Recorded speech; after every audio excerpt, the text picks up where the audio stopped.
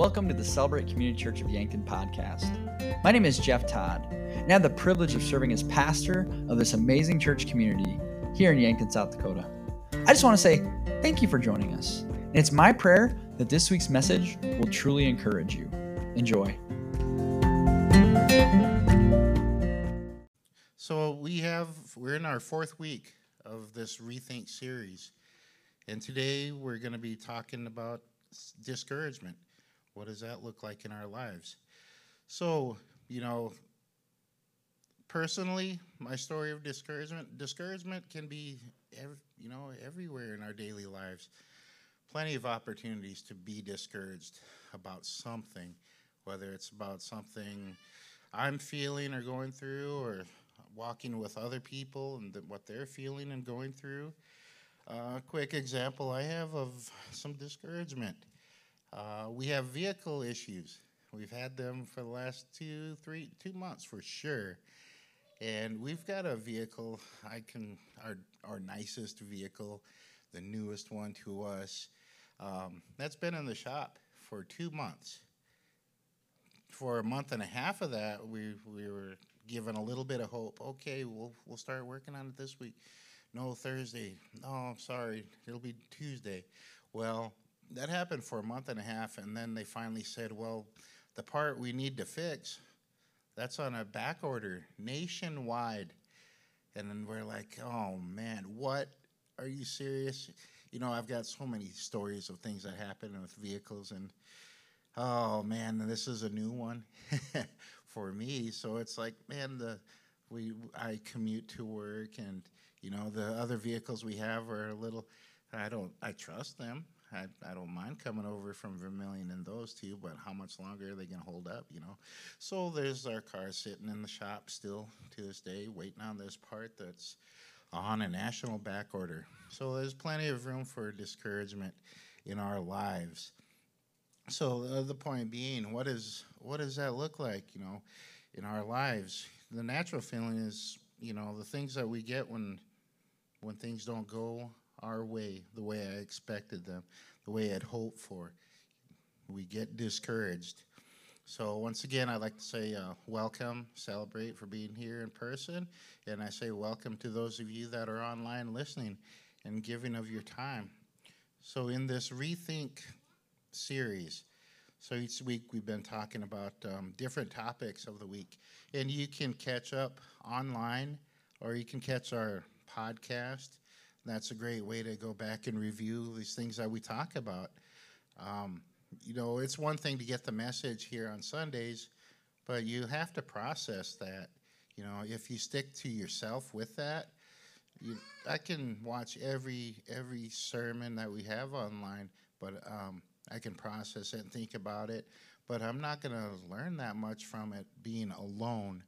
So the more we watch it, and it can pick up whatever you can pick up. But when you share and talk about it with other people, that's where your perspective can grow, and you learn more and more, and you just working together with people in this walk with Christ. So God, how we see God is the most important thing about us. God is love. There's temptation. We've been talking a little bit in the past about how how Satan has played that same old play against us. It began in the garden. He plants that seed of doubt, and we get this more knowledge, and along with that grows discouragement in any part of our lives. So, there's 3 things we like to remind you of. Sundays, the things that are important to us. Sundays, we attend. If we're gone, watch online. We're missing some regular faces this weekend. That we're missing one really regular person. That's why I'm up here right now. And we pray for them for safety in their travels. And, it's the summertime. We have different things going on. So if you can't be in person, go back online and catch up online. There's great opportunities there. The second thing that it's very important in our walk here is our life groups. So we take what we hear on Sundays and we process and we grow together in our life groups. I tell you what, you know, a little quick example of our life group that happened last week. We came across a topic and we wondered something. So we talked and we asked questions and next thing I know, I look around the table and there's about six of us all. We have our phones out and we're Googleizing this question that we have, and oh, here's what I found. Here's the answer to this, and then I'm over there. I'm texting Jeff himself, and I'm like, what about this topic and this subject? So we all came to a conclusion that we found out something in the Word that we kind of forgot about, and we grew together in that, and that was kind of fun and exciting. So. The importance of life group. Number 3, we connect at Celebrate. When you text to Rethink, you get those updates. You can get a devotional and general encouragement in life. And those pop up, anytime during the week. And it's just a quick reminder. When that pops up, I take a quick look at it and take the time to read it. Think about it a little bit and go on my day. It's a good source for encouragement in this day and age. This technology is just mind blowing. So today we're talking about discouragement. It's a fact. It's a part of life. And when we get discouraged, we can lose things. We lose confidence. When we get discouraged, we can lose enthusiasm. When we get discouraged, we lose hope. I can't afford to be discouraged. I've had hope for like 20, 21, 22 years now. And my friends kindly remembered me that when we first met and got together, and they were telling me, well, finally, Andy, you have hope. And well, wonderful, thank you. So and maybe people who are discouraged all the time, where they're ready to give up. Don't see change in finances. Maybe there's health issues. Could be a marriage. Maybe it's your job. It's your kids, etc. It could be anything. Discouragement can sneak in at every facet of our lives. But the good news in this is you're not alone in this battle. You're in good company if you're feeling discouraged, because the Bible is full of people who were discouraged. You look at Moses, tried to help free Israel, but seemed to make it worse, and they didn't appreciate it. You look at David, he tried to serve the king, but the king tried to kill him. Daniel was taken captive to a foreign land and forced to give up his culture. Nehemiah tried to rebuild the wall in Jerusalem, but people resisted and enemies lied about him. Jesus, rejected by the people he came to serve. So Paul, in 2 Corinthians, Paul gives us a list of his discouragements. Here's a few of them. Paul, 5 times given 39 lashes, 3 times beaten with rods, 3 times shipwrecked, stoned and left for dead. Now, as an addictions counselor, I have to remind you that he was stoned with rocks. It's not that other late 60s, 70s story. He was stoned with rocks and left for dead. I have to watch my words with that sometimes because depending on the crowd I'm in. So when we turn to 2 Corinthians 4, Paul writes, "Therefore, since through God's mercy we have this ministry, we do not lose heart." So how do we do that, Paul? He tells us, he gives us 2 ways. The first way is in verse 2. Verse 2 says, "Rather, we have renounced secret and shameful ways.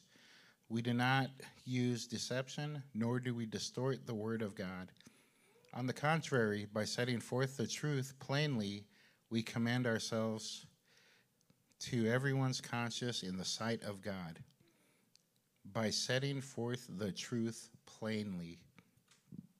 So when we look at defeating discouragement, we have number one, keep it real. Keep it real.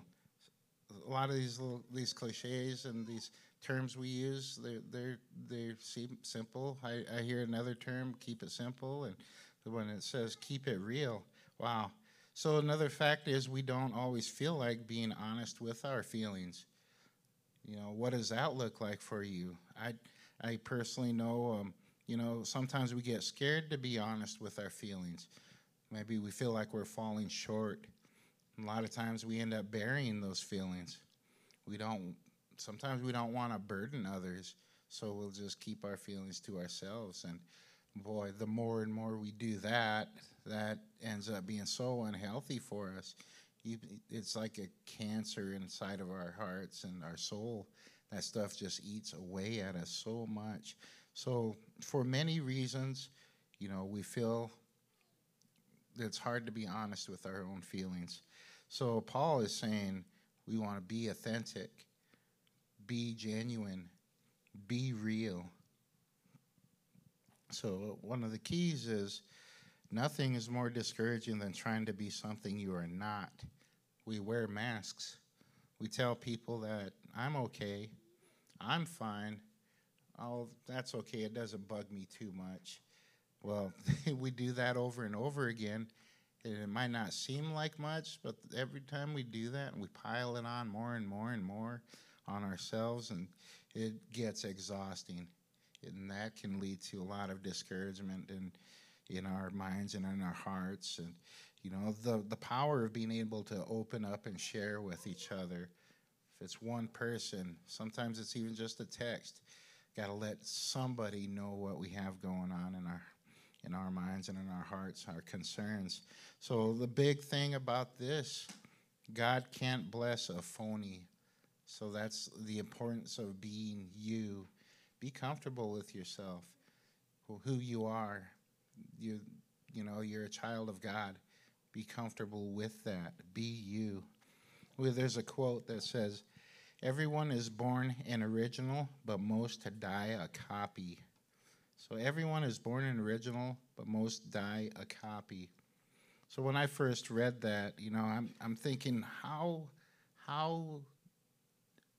does somebody die a copy? The Lord breathed life into us, each and every one of us individually. And so I was reading in Psalms 147:4. This won't be on the screen. I just came across it when I was preparing for this message. So the Lord breathed life into each and every one of us individually. So Psalms 147:4 says, "He determines the number of the stars and calls them each by name. How much does he love us? Unfathomable. He loves us so much individually. So how can we die a copy? The importance of being real, folks." So the defeating discouraged starts with keeping it real.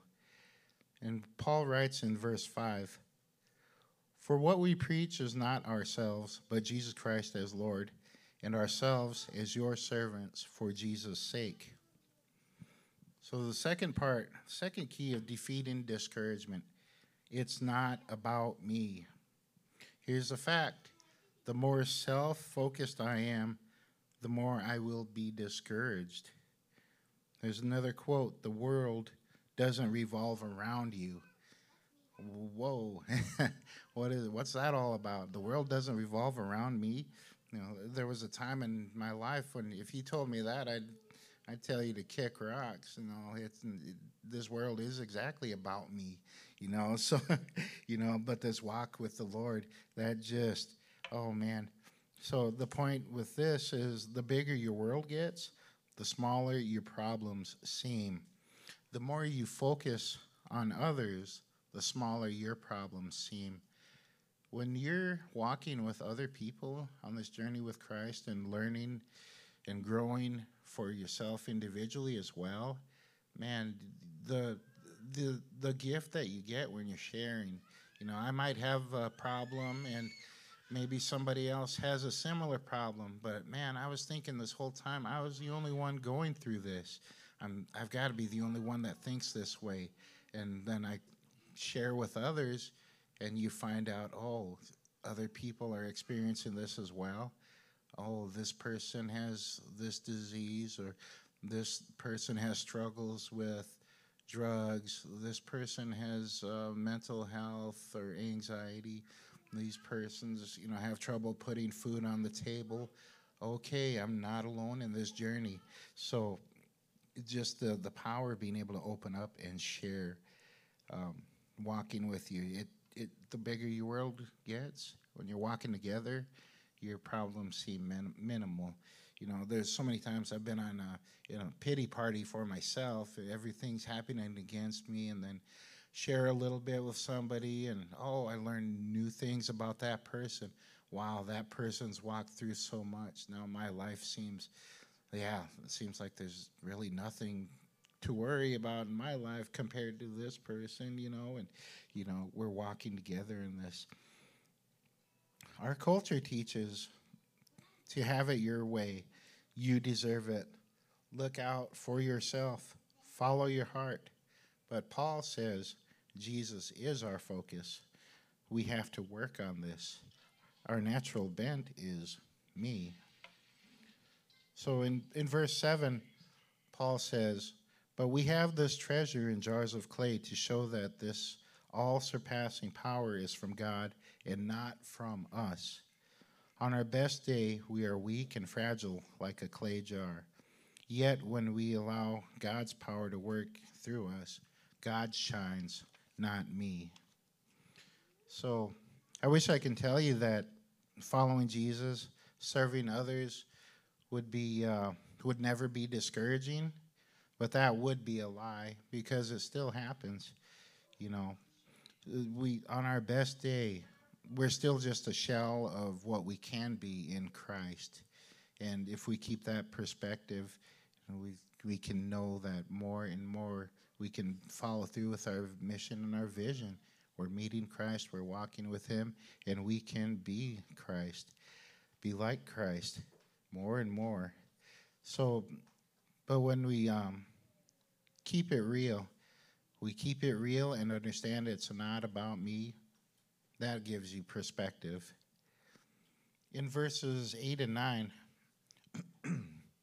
Paul writes, we are hard-pressed on every side, but not crushed, perplexed, but not in despair, persecuted, but not abandoned, struck down, but not destroyed.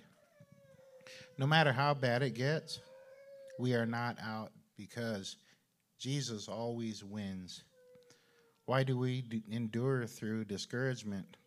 Why can't God just make it easy? Wouldn't that be something? But in verse 15, Paul writes, all this is for your benefit so that the grace that is reaching more and more people may cause thanksgiving to overflow to the glory of God. That brings us to the third key. Use your pain in his purpose. Use your pain in his purpose. God's number one desire is for all of us to have a relationship with him. So even in this fallen and broken world, you know, it's easy to get discouraged. Sometimes we even start to blame God. But what is huge, the huge key here is if you don't see a purpose in your pain, it is unbearable.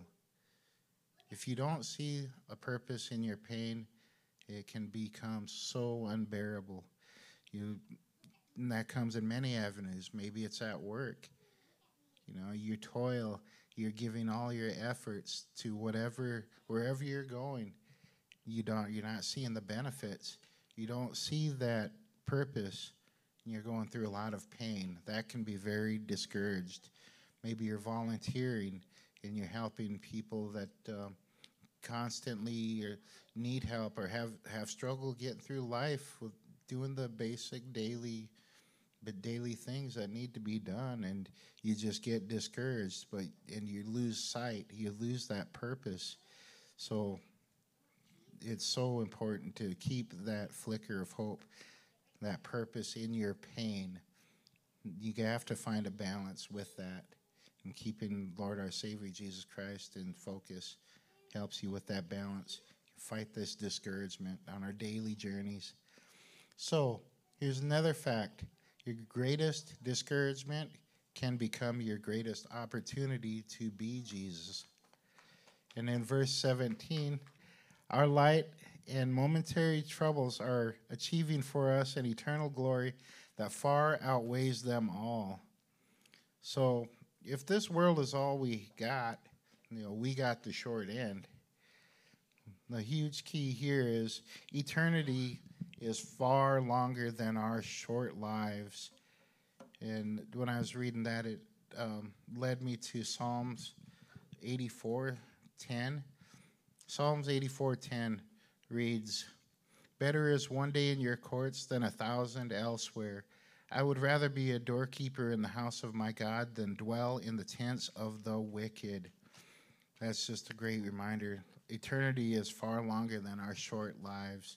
So when we keep focus on all the discouragement in this world, and we stay focused on our Lord Jesus Christ as our Savior, we get this eternity, and that's just awe-inspiring, and that's what keeps just the excitement of that is enough to get you through anything. So the final key to defeating discouragement comes in verse 18. Paul writes, "So we fix our eyes not on what is seen, but what is unseen. Since what is seen is temporary, and what is unseen is eternal." That brings us to number 4, how to defeat discouragement. Fix your focus. Never sweat the small stuff, and it's all small stuff. What's eternal? People, Jesus, and His Word. Focus on those things. So defeating discouragement, we look at number 1, keep it real. Number 2, it's not about me. Number 3, use your pain for His purpose. And number 4, fix your focus. Would you pray with me? Lord, we give you thanks and praise for this life that you have offered us. We give you thanks and praise for this journey and the opportunities that you have given us, this hope that we have to spend an eternity with you. Lord, that fact that you give us the opportunity to walk with you and walk with others and encourage others and love others, to be able to show them what your love looks like, to be able to share with them what your love feels like, to be able to spend an eternity with you, Lord. That is our goal. And I give you thanks and praise. I come humbly before you. And I pray that any words that came from my mouth that weren't from you, that they fall on deaf ears, Lord. I give you thanks and praise for this message that you've provided us today and this series of Rethink that we've been involved in here, Lord. I pray for each and every one of us that we go through a life, and when we see discouragement on our daily travels, our daily battles, that we can come to you, Lord, with these ways to fight discouragement, Lord. I give you thanks and praise. And I pray that each and every one of us can remember that day in and day out, that this is a journey, that it is a process. It's not going to be perfect, but we have you, Lord, as our Savior in Jesus Christ. So I pray that everybody goes out this week and does just what our mission says. Be Jesus. We want to meet you, learn and grow about you, learn and grow about ourselves, so we can encourage others to come and join us on this journey with you. and give you thanks and praise. And I pray for everybody to have a good week and that we have safe travels and that everybody stays healthy. We know where to reach out. We can come online. We can text. You can come to any of us here. We're in this journey together, Lord. I thank you for that. And these I lift up to you in your name and in your glory, for your glory, Lord. Amen. Thanks so much for listening. If you live in the Yankton area, we'd love for you to join us Sundays at 10:30 a.m. at 310 Walnut Street. You can also check out more content on our website, yankton.church, or our YouTube channel, @CelebrateYankton. If you enjoy this podcast, please subscribe to it and share with others. God bless.